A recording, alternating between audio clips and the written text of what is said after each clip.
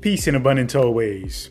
Today I want to talk to you about God. I want to talk to you about the actions of God or your expectations of God. And really, I heard an interesting advertisement from or about Joel Osteen, and something that they played was a recording of him saying something like, "This is the year that God is going to work for you," something to that effect. I'm not sure if those are the exact words, but it was something like that. And I thought for myself, what? This is the year that God is going to work for you? Listen, God has done enough. God has done enough. God has created this world, this universe. God has created you. To expect or to desire anything else from God is ridiculous. God has done enough. Secondly, why don't we focus more on what it is we're supposed to do? God has given us life.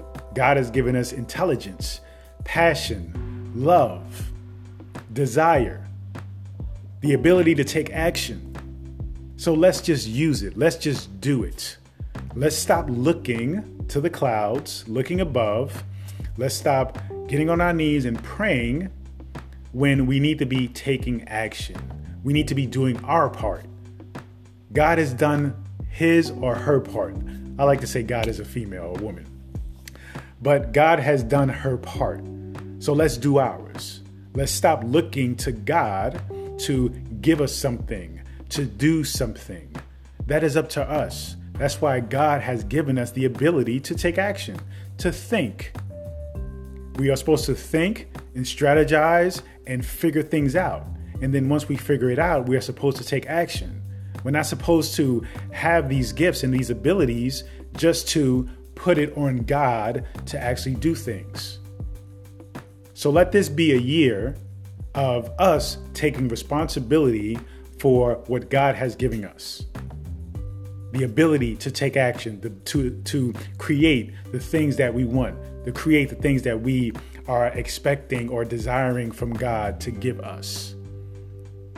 Everything that we want is easily received when we take action. God, again, has done her part. It's on us to do our part and meet her halfway, at least, right? It's the least we can do, is do some work, put in some effort.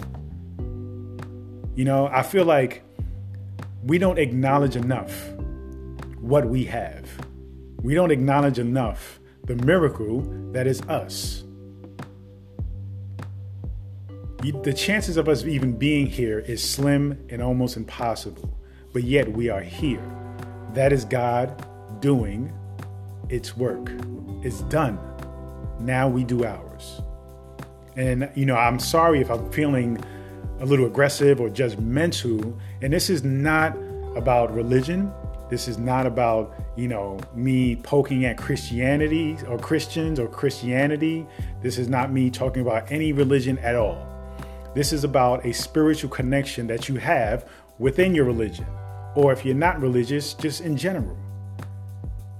We need to not push ourselves to think that the infinite, right, the absolute, the source is going to do things for us. It has given us the ability to do for ourselves. And by doing for ourselves and by taking action, that in itself is the prayer that we really should be focused on. You see, prayer is not simply just asking for something. Prayer is taking action while being grateful for what you have.